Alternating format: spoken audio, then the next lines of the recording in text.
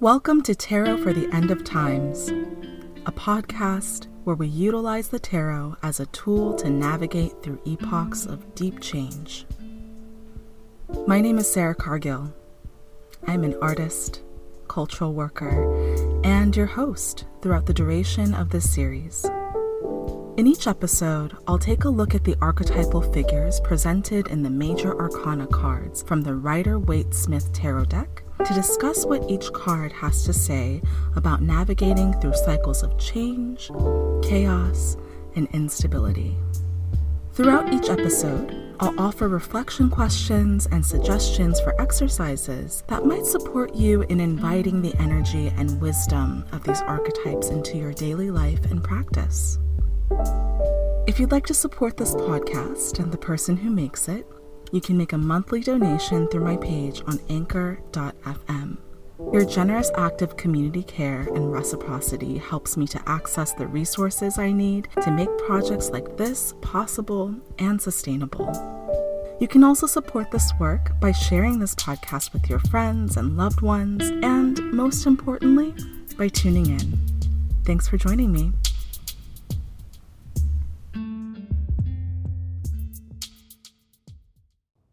Hi, welcome back. I'm saying that to myself too. Welcome back, bitch.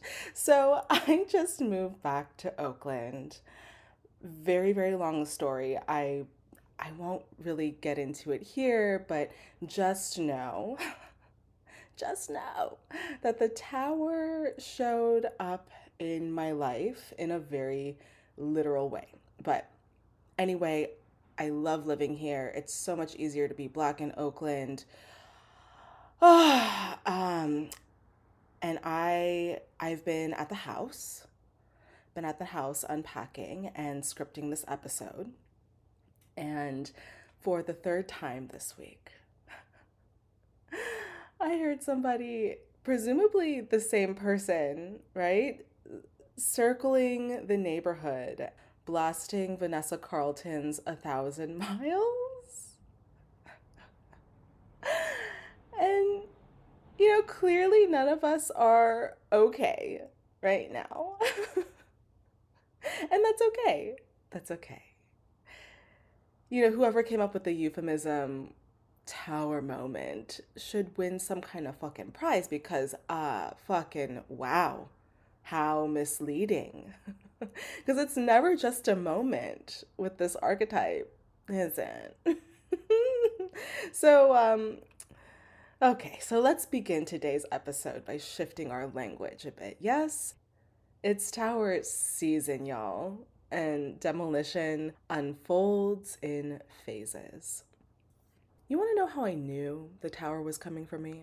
The proverbial lightning before the thunder, if you will. Well, let me tell you. This one temperate February morning, I woke up and went to a spinal entrainment appointment.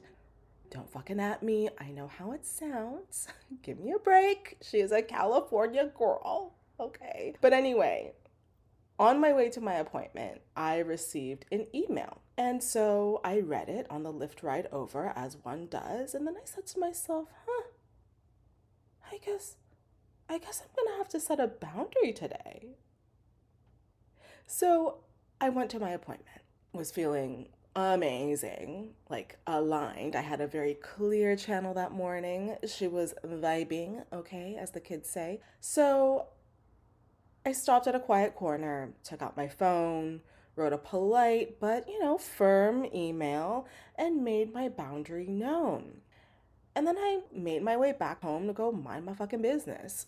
But, the moment I sent it, right? The moment I sent that email, my next immediate thought was, and that's the sound of my intuition. I should go do some protection work. And so I went home, ate some lunch, and decided that I was gonna, go to my local magical supply store that afternoon and pick up some some things. So I went to the store, and being familiar with the shop, I made a beeline to the candle section and took a quick browse because, it had been a little while since I'd been there. But I actually ended up cutting things short there because I noticed that one of the white people who worked there was definitely following me around and kind of like, like passive aggressively body checking me. You know what I mean? Like, where they kind of like heard you with their fucking body. It's so irritating. So that was really irritating, but again, I was having a good fucking day. A bitch was vibing, right?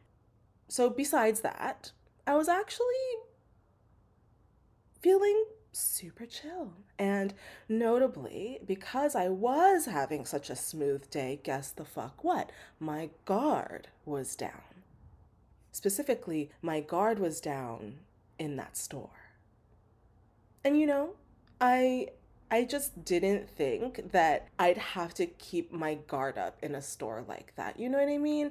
It's like the magical pharmacy, right? It's where people go to take care of themselves, right? But I also know that magical supply stores can be kind of a hot spot for icky energy too. And I was starting to feel that shit. So I left. And then I get home and I reached into my pocket for my phone to check the time. And that shit got jacked at the magic store.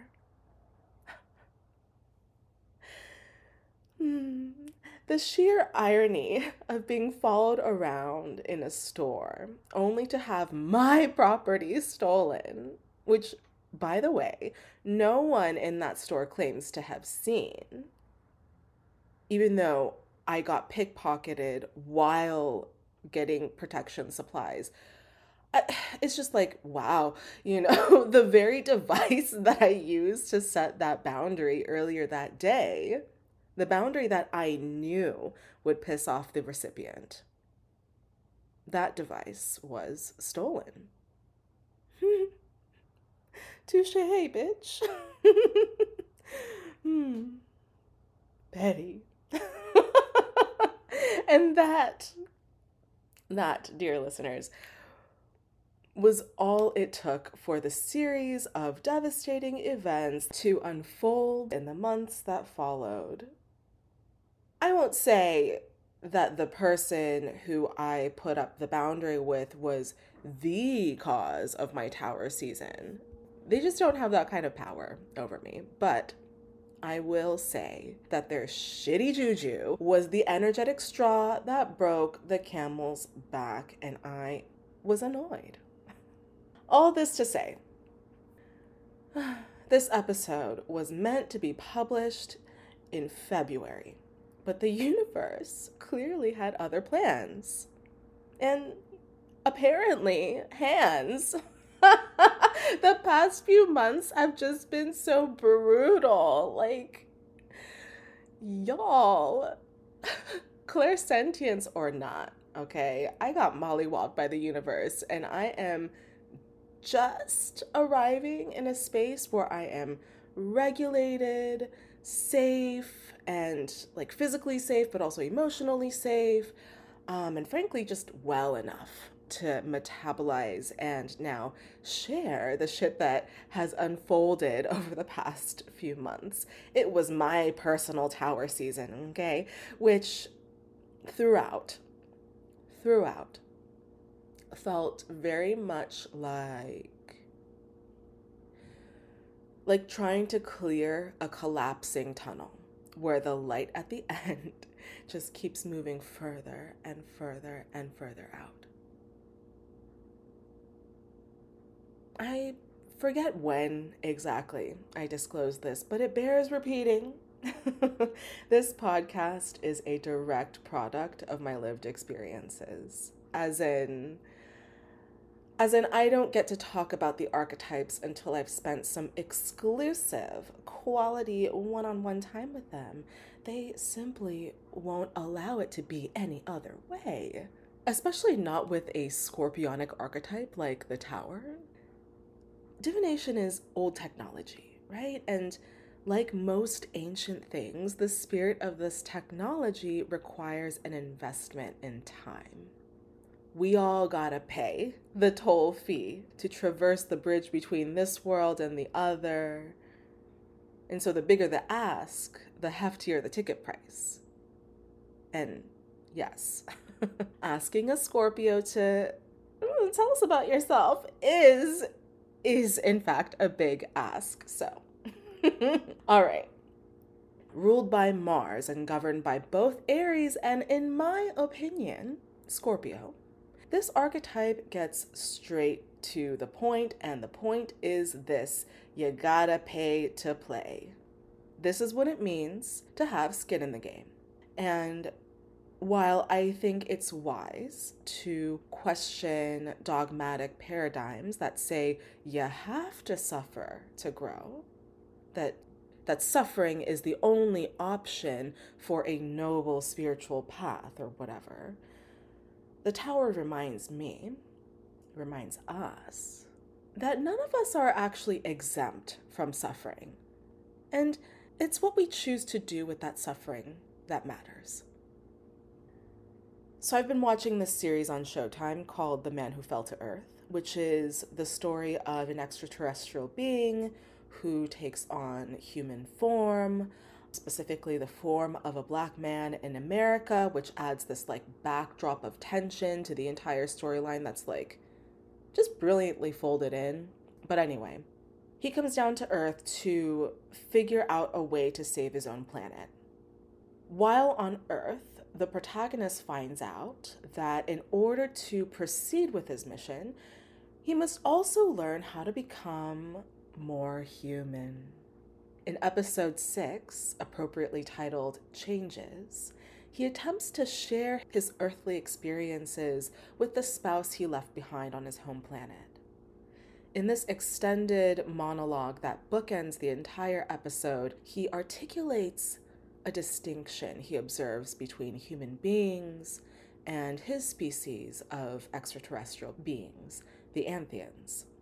The episode concludes with the end of the monologue where the protagonist says the following: "The Anthian god is progress, efficiency. That's what we worship. Have we ever stopped to ask, to what end? Humans do. They ask that in every moment, every interaction, every sunrise, because their God is meaning. Dinner together, meaning. A father's touch, meaning. A mother's strength, meaning. At the beginning of this transmission, I asked, how is humanity beneficial to anything? Where does it fit in the universe? I now know. Find meaning in the moment, and the moment can become eternal. Humanity is quantum. Humanity is jazz and wife. It is beautiful." Y'all better watch that show if you can. Anyway, so along these lines, the Tower is an archetype that uses suffering as raw material for this kind of meaning making. Suffering offers us opportunities to experience and deepen our relationship to our own humanity and to recognize the humanity in others. Now, I'm not saying that all suffering has equal meaning and purpose, because I don't think that that's the case either. Much of the suffering in this world is utterly senseless. And much of the time, knowing the why won't change our relationship to that tragedy, and that's okay. But what also exists parallel to that meaning making is a choice that keeps me tethered to my humanity. And this framework has been a critical anchor for me as I navigate and continue to metabolize just all that has occurred during my personal tower season. This archetype presents us with opportunities to make such choices. And through those decisions, we are not only reminded of our own humanity and the humanity of others, but also of our fundamental freedom to make such choices. If Martian energy is about personal power, how we find it, and what we do with it, then this is how I choose to locate and activate mine. I would describe the tower as one of those archetypes that energetically snowballs, and once that gets rolling, it just picks up momentum really quickly. For me, it's energetically slippery, meaning that it can change shape and velocity at lightning speed. But to be fair, the tower does make an effort to warn us of this. It is, after all, the only major arcana that showcases lightning as a symbolic and visual focal point. It draws our eye down to the tower. As it's observed in nature, as well as in human folklore and mythology, lightning signals a warning. But it doesn't give us much time to prepare for and respond to that warning. It's also something that moves around quite a bit, which creates conditions that are ripe for a kind of moving target situation. Given the energetics of this archetype, it feels particularly important to engage in a conversation that is grounded, which in part explains why it took me so long to produce this episode. I needed time to metabolize what the fuck just happened. And so it feels really good to be here now. In his marvelous book, Love and Rage, The Path of Liberation Through Anger, Lama Rod Owens says the following: toxic psychic energy is energy that is unmetabolized, meaning that we are not holding space for the emotions we are experiencing, and we find ourselves reacting to the emotions in ways that are unskillful or harmful. If we don't do our work, we become work for other people. Regulating your somatic, energetic, and emotional bodies during tower season is a full-time job, okay? This archetype demands that we take responsibility for our emotional, psychological, and spiritual discord and our responses to them by doing what's in our power to hold space for our feelings in real time, if you can, so that we can metabolize these experiences, right? This is the essence of shadow work. It's one crucial but often overlooked pathway to participating in community care and safety. You can only hold space for others to the extent and depth at which you are able to hold space for your own messiness, for your own humanity. It's not particularly helpful to consistently try to, quote, show up from a place of reactivity and being dysregulated, right? It's unsustainable, and it creates this, martyr complex, which is not fun for anyone to have to deal with. So the tower is quick to knock over any soapbox or pedestal made from the remnants of its rubble. It's not a particularly sexy route, but taking the time to hold space for your experience, learning how to be with your suffering, is nevertheless an inextricable and often overlooked step towards justice and collective liberation and community care. So for this episode, I'm going to make a concerted effort to tone down the magical realism a bit so that we can focus on engaging in a more practical conversation, which I think is sorely needed at this time. In many ways, I think a lot of us are initially drawn to tarot because we have, in one way or another, gone toe to toe with this archetype. For me, the Tower card is, in many ways, the archetypal embodiment, the archetypal essence of the tarot itself. It's certainly the archetype that inspired this podcast. And so, in doing my research for this episode, I was a bit surprised and, a little taken aback to learn that the Tower has historically been omitted from various versions of the tarot, which is kind of telling. It points to the subtle and insidious ways in which we can fall into the trap of using this tool to disengage from real life shit, from real life suffering. The Tower demands our engagement, and the imagery on the card is jarring because it's meant to snap us out of our complacency. When left unchallenged, conflict avoidance and spiritual bypassing will settle into your practice. This archetype reminds us that we cannot use tarot as a tool to run away from the suffering of the world. This is a tool that we use to turn towards it.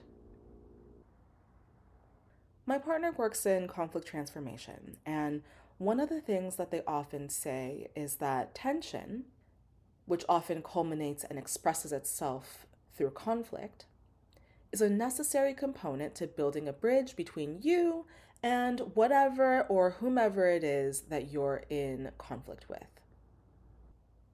Borrowing from that logic, this archetype wants to teach us that tension is what steadies the bridge between your previous chapter and your new chapter. You cannot cross that bridge, that threshold, that tunnel, that portal without generative tension.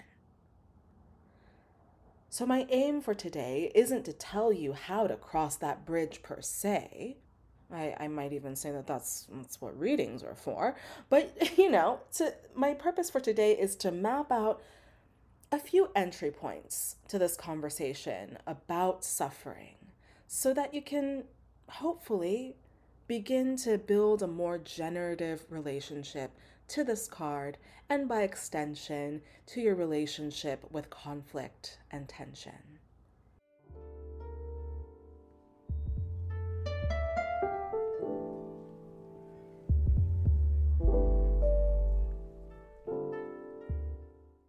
Let's turn our attention towards the numerology of this card.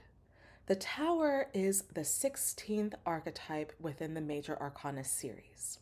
Perhaps it's because I worked in education for a decade, but when I think about the number 16, I think about that particular developmental phase of adolescence. This archetype, it gives us an opportunity to face what scares us and through that experience, develop and refine our sense of selfhood through the choices that we make in times of crisis.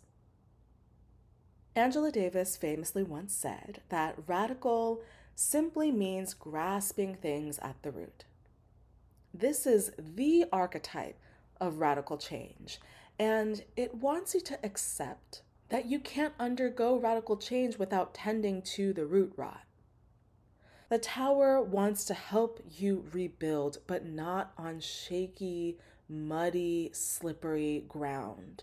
And so it rattles us to our core, not to fuck with us for the sake of fucking with us, but to help us locate our internal pillars, but also our internal fault lines, and to help us shake loose the rotten, mealy fruit that still hang off of our proverbial branches.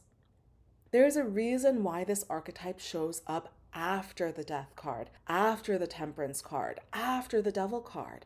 This is where your healing gets tested. This is where the foundations of your healing practice get tested. Tower season is a time when the very survival tools that you relied on to get by previously, they start to fall apart. Our survival tools have, they have a shelf life. While they may feel familiar and safe, they're not necessarily the ones that you want to keep using in perpetuity. They may, in fact, be exactly what holds you back. And so the tower pulls the rug out from under us to reveal what those go-to tools are so that we can finally decide which ones need to be retired. One of the guiding principles of emergent strategy, as outlined by Adrienne Maree Brown, is that small is all, and that there is no failure, just data. Big change is the culmination of small, impactful choices that are made with diligence and care. And that is where the tower seeks to turn our attention. Now let's add the digits together. So 1 plus 6, and we're going to reduce that card number to 7. Now 7 is a lucky number. It's a number that carries the frequency of luck and is also a number that corresponds with the Chariot card. You may also recall that the Chariot is the archetype that ushers in forward momentum and helps us root into our personal power to face obstacles with courage. It's helpful for me to, therefore, think about the tower as an archetype whose energetic signature is informed by the Chariot. When navigating the energetics and circumstances brought on by the tower, it's important to remember that the tower isn't just an archetype, but a spirit. Let me explain. This is a concept that has roots in African diasporic spiritualities and its respective cosmologies. And while I can't for the life of me remember what the word is or where I was initially introduced to this concept, I actually think it may have been Taylor Amari Little's podcast, Tate in the Water, or possibly a Little Juju podcast by Jujubee. I'm not sure. But in either case, there's a word to describe this spiritual phenomenon. And since I don't know the word, let me describe it to you.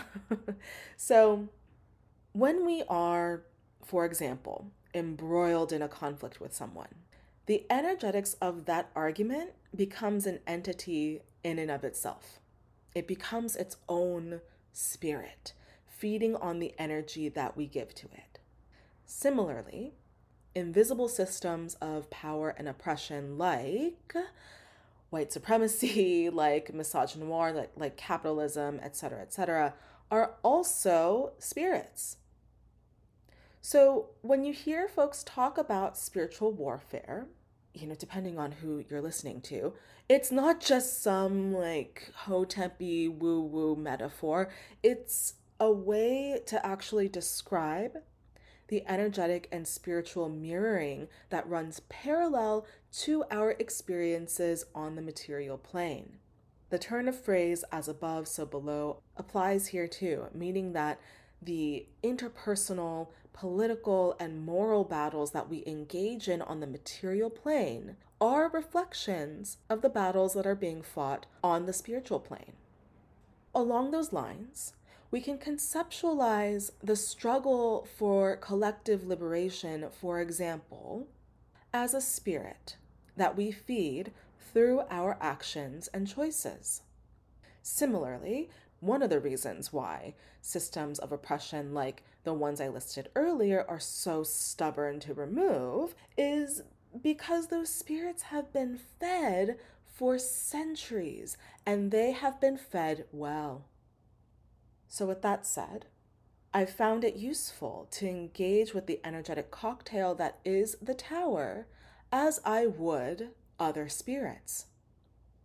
It's an energetic entity that takes on the shape of catastrophic loss to teach us how to trust the process, how to move through that fire with rigor and courage, and how to surrender to the larger machinations of the universe without relinquishing personal and collective agency. The tower to me isn't good or bad. The tower is working. The tower just has a job. So it's through this curing process that we build our capacity to face our own suffering so that we can meet the suffering of others with patience and compassion. Within the context of the tarot, the spirit of change is iterative, meaning that it shows up multiple times, finding embodiment through various archetypes. When the spirit of change confronts us as the tower, it activates our sense of urgency and sacred rage in order to give us the energy and momentum we need to navigate through tempestuous but purposeful destruction. The tower is governed by the planet Mars, which for some would indicate that the ruling zodiac sign for this archetype is our celestial warrior, Aries. So with this archetype, we're more or less dealing with Martian fire that's ignited by Uranian electricity. Well, that certainly makes a lot of sense to me, because we are confronted with classic Martian energetics like urgency and confrontation. However, it's worth noting that Mars is the traditional ruler of Scorpio. And because this archetype is foundationally about transformation that uproots us and uproots systems, larger systems of power, and it also strips us of our armor, I'm inclined to assign Scorpio as the zodiacal mascot of this card. Now, Scorpio is an archetype that finds embodied expressions not just through the scorpion, but can also appear as the eagle and the phoenix. These animals represent different stages or iterations of Scorpio's transformation. And we can see these iterations through the tarot, starting with the Wheel of Fortune, then the Death card, then the Tower, and it appears once more at the end in the World card. With the Tower card, though, it's crucial to remember and to trust that you are being covered by the spirit of the Phoenix, whose medicine is cleansing fire and resurrection. The spirit of change, as it is expressed through the Phoenix, is here to teach us about what exactly it means to trust the process as you learn to calibrate that balance between personal agency and ultimate surrender. And so in that sense, the Tower card is a catalyst for divine balance, bringing equanimity to places where it is sorely, sorely missed. And it does so by any means necessary. I'll note here that Ifa, Lukumi, and Santeria practitioners and other Afrocentric spiritualists call this spirit of chaotic transformative change Oya. Because I'm not super well versed in the patakis or stories of the Orisha, I won't speak on Oya too much, but I do recommend looking into her story to supplement your learning here. Anyway, the important takeaway is that change is a multifaceted spirit with many faces, each of whom demands a different kind of engagement.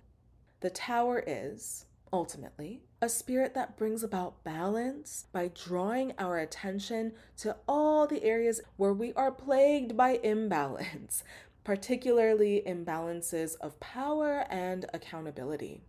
The Tower speaks through the language of suffering, and it therefore implores us to meaningfully engage with our suffering and build our capacity to hold space for the suffering of others so that we can illuminate the areas in our lives and communities where that imbalance festers. To quote the late and incomparable Thich Nhat Hanh, when you understand suffering, you become compassionate. And compassion has the kind of energy that has the power to heal. So let's talk about suffering.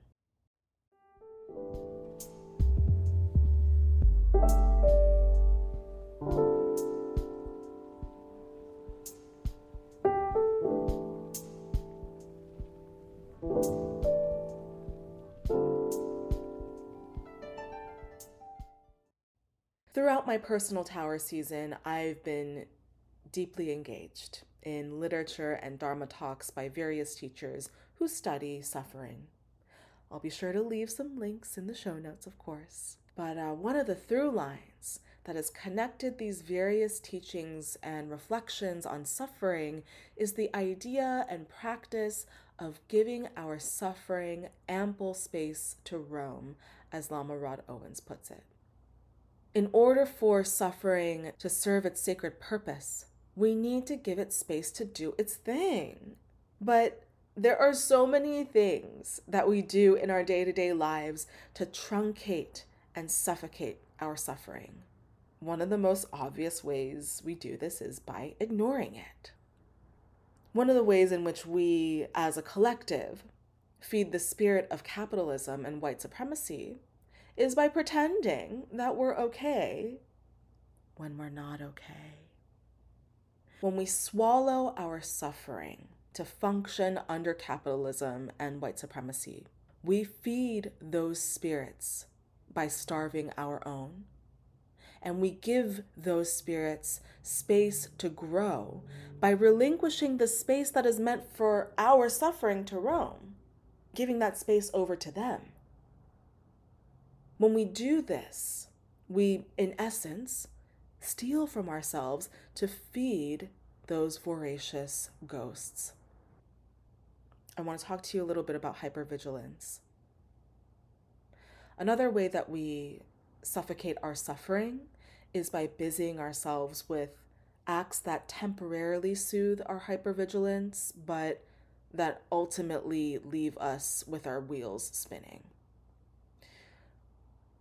The problem is that, at a certain point, this soothing runs into the wall of its own limitations. This habit of survival, hypervigilance, typically brings on temporary relief, but eventually turns in on itself, right? It feeds the very anxiety that we are trying to metabolize and move out of our system. Now, I am someone who experiences anxiety and the lingering effects of complex trauma. I am someone who is healing from childhood parentification, emotional neglect, and other forms of trauma that have conditioned me to not rely on others for support, specifically during moments of crisis. This is something that I really struggle with. And it definitely came up during my Tower season, let me tell you. So first, I have to acknowledge, right, that my hypervigilance has played a central role in my survival. I'm not trying to downplay that. It was a valid and natural response to being repeatedly let down by the very people who were supposed to protect and care for me. I get that. I accept that. So my aim here isn't to pathologize my anxiety and hypervigilance, which is a response to that anxiety, but my aim is to understand how it manifests in my life and how I can take care of myself when it does. Here's the thing, when I'm not rooted in my grounding practices, I will attempt to soothe my anxiety by using all of my energy to prepare for impending disaster, whether it be real or just possible. More often than not, this looks like over preparation, over analysis, and generally spending a great deal of time and energy ruminating about the things that I have zero control over. While I certainly think that there is an appropriate time and place for predictive divination, especially when you embody multiple oppressed intersections of identity. So I'm not knocking predictive divination, predictive tarot, predictive astrology whatsoever. It is a very important and useful diasporic tool. However, when hypervigilance begins to seep into my personal tarot practice, When I lean too heavily into predictive tarot to help me soothe all of my anxiety-driven what ifs, I actually end up clouding my own judgment. And I get entangled in this cacophony of opinions and strategies that ultimately end up being more confusing than helpful. Okay, now one of the gifts that the tower will leave behind is clarity. And what I realized over the last couple of months is that I get the most out of my tarot practice when I use it as a tool to co-regulate with my spiritual team. I've been calling this element of my practice spiritual co-regulation, and I'm now realizing that it's a foundational building block for my own public practice, my community practice. It's a method and framework that allows for me to shift my inquiry from when will this suffering end to what can I do at this time to be present with and for my suffering. Listen, I don't talk about this a lot, but here I go. My primary clairs are clairaudience, or receiving messages auditorily, and clairsentience, or receiving messages by way of experiencing emotions related to events that haven't occurred yet. My clairvoyance is what results from the convergence of those two clairs, and the bridge that brings them together is tarot. I mention this because this tower season in particular has relentlessly challenged me to sharpen my discernment between my anxiety and my knowing. And in doing so, I've learned that hypervigilance just ain't hitting like it used to. Meaning, as I continue to bloom into my healing, it doesn't help me in the ways that I felt like it helped me before. While I hold compassion for the part of myself that had no other choice but to rely on hypervigilance and anticipating horrible events to survive, in this season of my life, hypervigilance has not saved me from impending disaster. It just hasn't. And I think that the tower is here to remind us of that too. There's no amount of knowing that can really prevent the tower from showing up in your life from time to time. It is what it is. If anything, hypervigilance will fry my nervous system and point to the areas that need more time to heal. I therefore use tarot to give my terrified inner child some space to metabolize her suffering and to give her a tool to reach out to members on my spirit team who want to support me. Tarot helps me to challenge the stories that my hypervigilance tells me, and in turn helps me to create some new ones. Divination is how I access the community care that I've been denied, activating invisible networks of support that I didn't think were available to me. My practice allows me to speak directly to my inner child and to my inner teenager and say, look, here's the proof. You are looked after.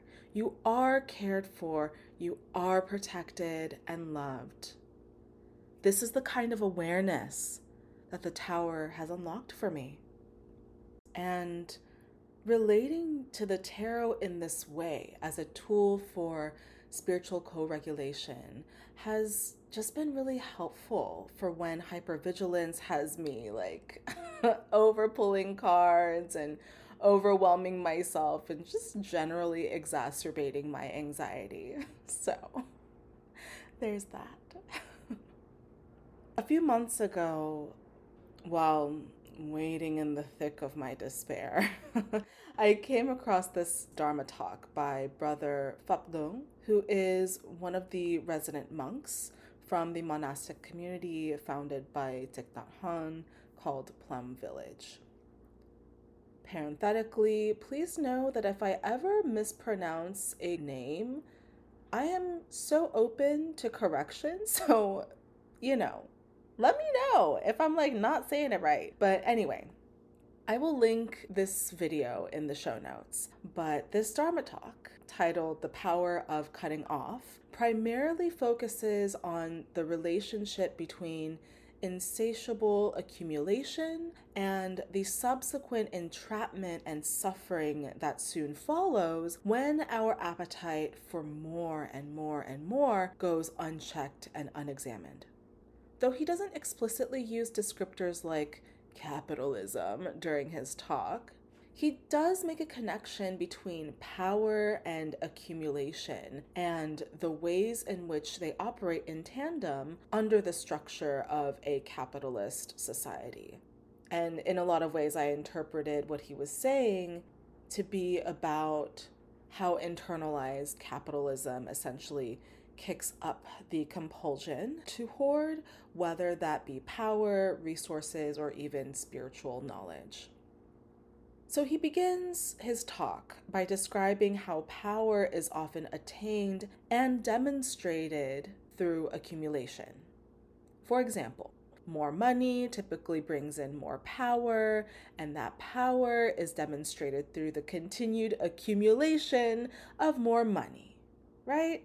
Similarly, and I'm just paraphrasing here, he talks about how people get trapped in the hamster wheel of accumulation within a spiritual context when their appetite for, quote, spiritual enlightenment begins to drive them to consume more and more and more spiritual content, whether that be like literature or Dharma talks or workshops, what have you.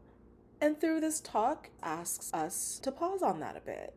The issue here isn't that someone wants to learn, but it can become an issue when that desire to learn is fed by our attachment to consumption.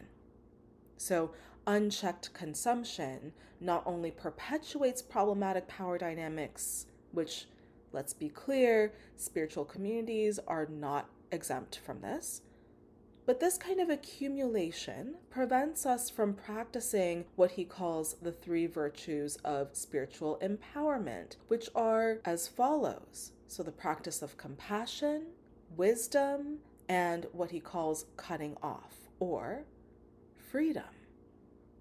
So within the context of one's spiritual practice, personal power or spiritual empowerment isn't rooted in how much we know per se, how much knowledge and tips and tricks we can accumulate, but how willing we are to implement the practice and then release it after receiving that spiritual medicine. So how exactly does release become a pathway towards spiritual empowerment? Well, he talks about how accumulation, including the accumulation of, quote, spiritual knowledge, can ultimately lead to dogmatic thinking, which is, in and of itself, a trap. So, first, we become attached to whatever it is that we're accumulating, right? So that's the first trap. And then we entrap ourselves further by becoming attached to the suffering that triggered this accumulation. We then get attached to the very identity that we create around our suffering and vehemently resist anything or anyone that contradicts or adds complexity to that identity, or the narrative that's created around that identity. So then, in an attempt to protect that identity, we become that much more attached to our own suffering. And if it gets really messy, we then blame others for our reactivity, and then our suffering then spills over onto our unsuspecting loved ones. So I've not only experienced both ends of this, but I've painfully bore witness to the impact that this kind of attachment has, particularly on those whose public personas can't bear the weight of nuance and contradiction. But we're not here to talk about that. This is in essence what spiritual disempowerment can look like.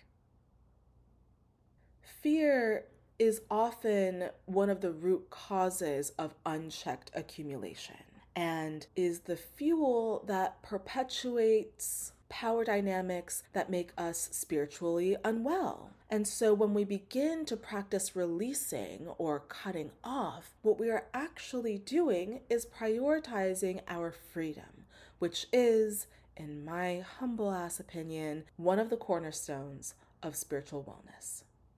The tower thus turns our attention towards a different kind of question, which is this: are you willing to face your freedom? Brother Phatdung's Dharma talk pairs really well with Lama Rod Owens' work around rage, so I'll conclude this section with a quote by Lama Rod, and he says this: if you choose freedom, you will lose things. So the tower wants you to remember that freedom is your most precious thing, and therefore implores you to let go so that you can truly feel what it means to be free and locate the site of your personal power that lives outside of the paradigm that your trauma has created. That, at least for me, has been the power of cutting off. And in my opinion, that is what the tower seeks to activate. One of the things that happened during my tower season was that I got major surgery. Now, I don't want you to worry. I'm okay now, and assuming that I continue to heal, I will be okay. But that whole experience really got me to think not just about suffering, but about whose suffering gets acknowledged, whose suffering matters. Judith Butler's book, Precarious Lives, deals with this very line of inquiry, namely, who gets to suffer, whose suffering actually counts, and what happens when certain bodies are denied the right to suffer. I'll let you explore that text on your own time, but what I want to say here is this: deep suffering and the performance or public display of that suffering to make it legible to the powers that be, that should not be a prerequisite to accessing care. I fucking I hate how the medical industrial complex and medicalized racism and medicalized misogyny and misogynoir forces so many of us to make our suffering legible to those who refuse to acknowledge our humanity. And it's exhausting. Yes, suffering sucks, but having your suffering be ignored, minimized, invisibilized, pathologized, that is terribly dehumanizing, and that is its own kind of violence. I'm not really interested in living in a world where we pretend that suffering doesn't exist. I think that suffering is just an incontrovertible facet to human existence, and therefore it's potent material that can guide us back to the center of our own humanity and to the humanity of others. To deny my suffering is to deny my humanity. So yeah, I'm not particularly interested in eradicating or rising above suffering per se. I am, however, interested and invested in co-creating a world where space is made for my suffering and by extension, the fullness of my humanity and the humanity of others who toe the lines of various intersections of identity. I believe that the tower is the force of change that creates the space. So, where does all this talk about suffering lead us? My aim here, in partnership with the tower, is to remind myself and anyone else listening of this. Hope is a discipline. To quote the abolitionist organizer, educator, and curator Mariame Kaba, she says, Hope doesn't preclude feeling sadness or frustration or anger or any other emotion that makes total sense. Hope isn't an emotion, you know? Hope is not optimism. Hope is a discipline. We have to practice it every single day. I would like to add that discipline precedes inspiration. The tower is ultimately undergirded by this ethos and activates that discipline within us, creating the spaciousness we need to dream big in the way that the next archetype, the star, intends for you to.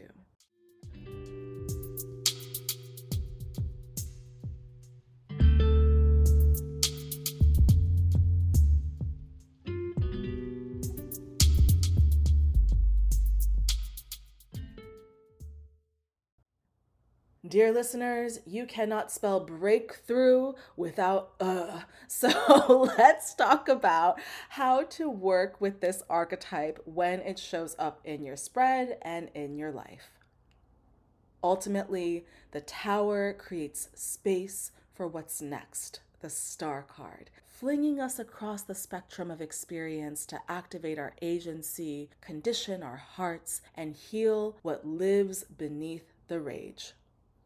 When the tower appears in the upright position, one can expect upheaval and messy change that often looks like pure destruction when you're in the midst of it. When you're in that place, I want to encourage you to transmute panic into energy that can be put towards preparation. Prepare yourself in mind, in body, and in spirit for the chaos of birth. And when I say preparation, I don't mean do everything in your power to prevent the tower from falling. No, please don't do that. That is how you get hurt.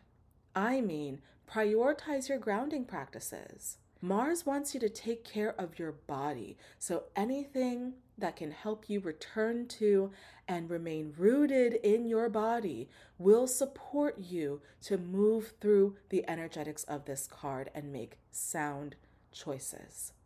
While I acknowledge that the image of the two figures leaping out of the collapsing tower can be quite jarring, imagine what would happen if they stayed inside to keep that crumbling structure erect. They'd be crushed, right? Not just under the weight of the building, but as the flying crown depicted in the card indicates, they would be crushed under the weight of their own ego. And again, gentle reminder here, martyrdom is a kind of inflated egoism. So it's really important to know when to leave, when to let go. Tower season is a wonderful time to get clear about the ways in which you get in your own way. Let me tell you something. You will need stamina to make your way to the other side, okay? The tower builds over a series of events, and it sneaks up on us when we're not paying attention to what we're doing on a day-to-day basis. The chaos often feels sudden because we are suddenly in a predicament where we can no longer ignore what's been building over time. The energy behind its force is cumulative, meaning that there is a build-up that takes us to the highest apex of the toppling structure, and the subsequent breakdown unfolds in phases. I'm not going to beat around the bush. Regulating your nervous system during tower season is, again, a full-time job. And so the strategy that I wish to share with you today is this. Please take advantage of the lulls. Go take a nap. Go eat a snack. Go take a salt bath. If you can, go outside. Take advantage of the lulls.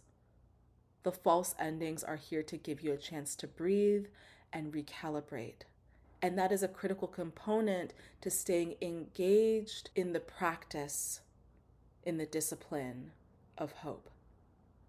I would be remiss if I didn't acknowledge that sometimes these changes will be traumatic. It certainly was for me. But the thing about trauma that's important to remember is that trauma isn't just about what happens. It's also about how we process and store that event in our cerebral and somatic memory banks. And you know what? Sometimes it is sudden, right? Sometimes they are sudden events that occur. But as destructive as the tower can be, it also opens up opportunities for connection and, again, for community care. And that kind of connection is medicine. Now, here's the caveat, and this is where I want you to be careful. The tower is a portal. It's an open seam in the fabric of change, and not everything that comes through that portal will want to help you. It is essential to stay grounded in your values, in who the fuck you know yourself to be foundationally, in order to cultivate a level of discernment that will protect you from predatory spirits and people as you move through your tower season. One of the reasons why I think the whole Instagram fake tarot reader scams work so well is because those motherfuckers know how to exploit people's vulnerability. So, in addition to letting you know that I will never DM you for a reading, I will never DM you for a reading, I will never, ever DM you for a reading or conduct readings in your DMs, okay? In addition to that, I'd like to share a few red flags with tarot readers that I hope will support you in discerning who will and will likely not help you. Okay, so first, the basics, right? If a reader DMs you from an account that you recognize, and if it's an account that you already follow, click on that motherfucker. Click on their profile and see if it has that little follow back button. If you already follow that account, then that button shouldn't be there, right? That's a duplicate page. Second, if they ask you to send them money and you notice that their PayPal or Venmo or Cash App name does not match the name of the person on that profile, maybe don't send them money. I mean, okay, caveat here, sure. There may be moments when someone's profile name does not match their PayPal or Venmo account because those sites often force people to, use their dead names. That is a whole nother topic, but, just please use your discernment around that. Now, here are some more subtle red flags. Personally, I don't trust readers who don't make sense. Like if they have some content online, right? And they're doing a collective reading or something, and they're just like spewing out word salads that are super hard to follow and make no fucking sense, chances are they're not actually reading anything, or they haven't really built up enough of their own filters to know which voices are worth amplifying or listening to and which aren't. I also don't trust readers who have a personal agenda. Here's an example. When I was a baby queer, I once went to a neighborhood reader after a breakup to get some emotional and spiritual support. And luckily for me, my homie and roommate at the time came along for moral support, which I definitely needed. Now, the reading took a really funny turn when the reader started pushing heterosexuality onto me.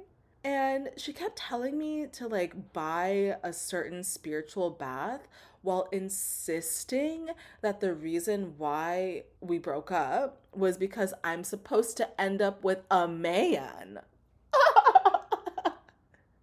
Newsflash, that wasn't the reason. Anyway, Shout out to my Cancerian homie who said the shit that my Libra ass was too polite to say. If you're listening, thank you for getting me the fuck out of there. Imagine what kind of mess I would have gotten myself into if I took that weird ass spiritual bath by that lady who wanted me to be straight. Like, that's so weird.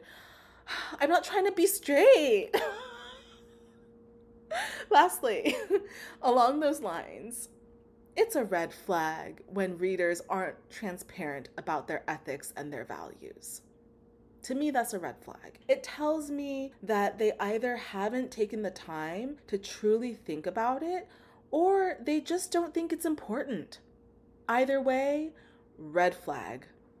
Spirit and energy workers who hide their ethical stance will most likely have other things to hide too. So, get the fuck out of there, babe. Okay, now let's get back on track. Because here's the thing about the tower. The tower in the upright position will teach you a thing or two about acceptance. Acceptance is, to be clear, acceptance is not consent. You can accept that something has occurred without consenting to what has occurred. We often exacerbate our own suffering by refusing to accept what is, by getting really stuck in what shouldn't have happened and all the ways you think you could have or should have prevented it from happening. So for me, that looked like pouring all of my energy into protest rather than tending to the hurt itself, because, that would require vulnerability on my end. I put a great deal of time and energy into fueling my righteous indignation. So that would sound something like, this is so fucked up. This shouldn't be happening like this. Fuck that motherfucker who didn't do anything. I didn't do anything to deserve this shit. And yes, all of that is true. But staying in that place of righteous indignation, that was my choice. And so in many ways, acceptance for me is actually compassion turned inward. It's a way for me to say, yep, this happened, and nope, you could not have prevented it by being more careful, observant, faster, smarter, nicer, what the fuck ever, right? Or perhaps you could have, but in either case, that's not what matters here. What actually matters here at this moment is that you remember that you are still worthy of care and that it's my responsibility to show up for myself from that caring space. It took a lot of, therapy, body work, prayer, meditation, nourishment, and community support for me to finally have the wherewithal to be able to give my suffering the space it needed. And the space that my suffering needed was called acceptance. Acceptance, for me, is really just about giving myself compassionate space. Now, here's the difference. Here's the difference between spirally rumination and giving your suffering space. The difference between the two is presence. When I ruminate, I am stuck somewhere in the past or somewhere in the future. But when I practice acceptance, that brings me to the present, where I can bear witness to my experience and the shifts in my emotional landscape in real time. Again, Mars is keyed into the wisdom of the body. So, as a triple air sign who often lives in my head, it has been really helpful for me to practice acceptance by dedicating some time to actually feeling my feelings, to actually locate where my grief lives in my body, and how rage moves through my limbs and under my skin, and what anxiety does to the quality of my breath, and to welcome those sensations as an active reminder of what needs my attention, what needs some care, some counter movement, and some protection. The Tower card doesn't back us into tight corners for its own sake. It does so to activate our agency by bringing our attention to the areas where we still have choices. The Tower wants you to remember how to summon your freedom. Finally, the Tower in the upright position wants you to get in right relationship with your sacred rage, to get comfortable saying that shit with your whole chest. I grew up in an environment where I didn't have the right to be angry or express anger, which ultimately led to shame and embarrassment when I could not control or contain the bigness of my feelings, the bigness of my rage, especially externalized rage. This is, of course, compounded by the fact that Black people's rage and the rage of women and femmes are often pathologized and even criminalized, right? So it took me a long time to get to a place where I was comfortable with expressing and responding to my rage in real time. The Tower thus simultaneously tests our healing while dredging up the parts of us that need more love, need more time, need more space. This archetype wants us to remember that the point of healing isn't to become the most ubiquitously palatable version of yourself, but to develop a practice that offers the space and grace that you need, to love on the parts of yourself that you've been taught to punish or diminish or silence. If the Tower appears in the reverse, I urge you to pay attention to where and how you resist change. Depending on the context that the rest of the reading provides, it can certainly indicate the end or near end of any given Tower moment or season. It can also indicate that you may have dodged something terrible by the skin of your teeth. But more often than not, this card in the reverse is, for me, primarily about personal transformation, pointing to the ways in which we get in our own way by delaying the inevitable and attempting to control conditions that are outside of the scope of what we can control. What do you do by habit of survival to delay the inevitable? In what ways might those delays exacerbate undesirable circumstances? How might those delays be hurting you or perhaps other people? What do you need to face in order to make peace with it? Whatever that looks like for you, this card in the reverse wants you to just rip that Band-Aid off, okay? Just rip that shit off. Personal experience has shown me that the Tower in reverse also indicate moments when we inappropriately take on other people's karma by trying to deliver a lesson that isn't our business to deliver.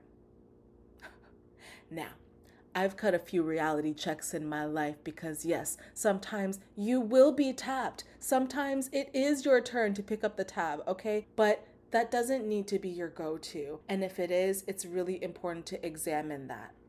Sometimes we might be trying to teach someone a lesson as a way to bypass our own hurt, as a way to, find that kind of internal reconciliation by teaching someone a lesson. Being the teacher, the role model, whatever, that feels good. It kind of like ratchets you up the hierarchy of moral superiority, right? But that also distances us from our vulnerability and from the message that our hurt is trying so hard to deliver. Putting ourselves in that role might temporarily soothe our egos, yeah, but we inevitably end up taking on that other person's karmic lot. When we make someone else's karma our business, we do both ourselves and that other person a great disservice. When you try to teach someone a lesson, you might end up strengthening the very ties that need to be severed by becoming attached to the outcome of that proverbial lesson plan. Our healing then becomes contingent upon the rate at which that other person's wounds heal. And interceding in this way, ironically, prevents that other person who harmed you from doing the necessary work that it takes to reckon with the full gravity of their own acts of harm. Why? Because they're going to be really busy defending themselves and crafting the perfect story that makes you the ultimate asshole. And they're going to dig their heels into that narrative to protect themselves from their own vulnerability. This is, of course, different from participating in an accountability process where both you and the other party are clear about what is and is not yours to hold and address, right? That's different. But in any case, the Tower in reverse beckons you to examine the wounded parts of yourself that want to see others suffer in the ways that you did, or perhaps to examine the wounded parts of yourself that would prefer to teach a lesson than to learn one. To paraphrase the late Thich Nhat Hanh once more, when you don't take care of your suffering, you become a victim to it. But when you begin to see that people who have caused you harm are also victims of their own suffering, well, damn, it becomes a little bit easier to forgive. This is not a hard and fast rule. I'm hard-pressed to believe that every situation calls for forgiveness. There's there's levels to this shit, right? No one's asking you to waste your time appealing to the humanity of others when they clearly demonstrate an inability to recognize yours. However, for me, forgiveness is also kind of like acceptance. It's not consent. Rather, it is a kind of understanding that seeks to center someone's humanity without having it compete with the validity of your own experience. It's also a tool and a practice that I access to reinforce the emotional, physical, and energetic boundaries I need to move forward without being weighed down by someone else's karmic garbage. This is where the healing is. And that is what I, however aspirationally, that is what I commit to. Community has become kind of a buzzword that's lost some of its gravitas over the last few years, especially with the rise of neoliberal corporatization of organizing work. But when the last bricks of my tower season fell, it expanded my awareness of how densely interconnected our lives and hearts are with one another. When the tower falls, we are given the opportunity to locate, prune, and water the root systems that quietly twist and turn under the concrete, under the structures that once seemed immovable, and to use that as a foundational map for the future. And so I thank you, dear listeners, for being part of this root system. Thank you for gently checking in on me without pushing my boundaries. I want you to know that your messages to me are lovingly received. Thank you for continuing to support this work monetarily, even through periods of prolonged silence. I want you to know that you've been supporting my learning and my practice in more ways than you know. In a digital age where content is constant and gratification is more often achieved with immediacy, I know that this is a pretty big deal. So thank you for respecting the fact that I'm a long form bitch and for allowing me to move at a pace that feels authentic to me. Know that your support has and continues to go a long way, especially during seasons of focused learning and integration. I will leave a few resources in the show notes, but if you'd like to connect with me one-on-one for a reading, you can do so through my website at snakeskintarot.com. Nowhere else, and especially not in your DMs. Also, if you want to talk to me and others who listen to this podcast about this episode, I invite you to come and find me on Instagram at snakeskin.tarot and share this work with others. In the meantime, take good care of yourself and of each other. We'll talk soon. Bye for now.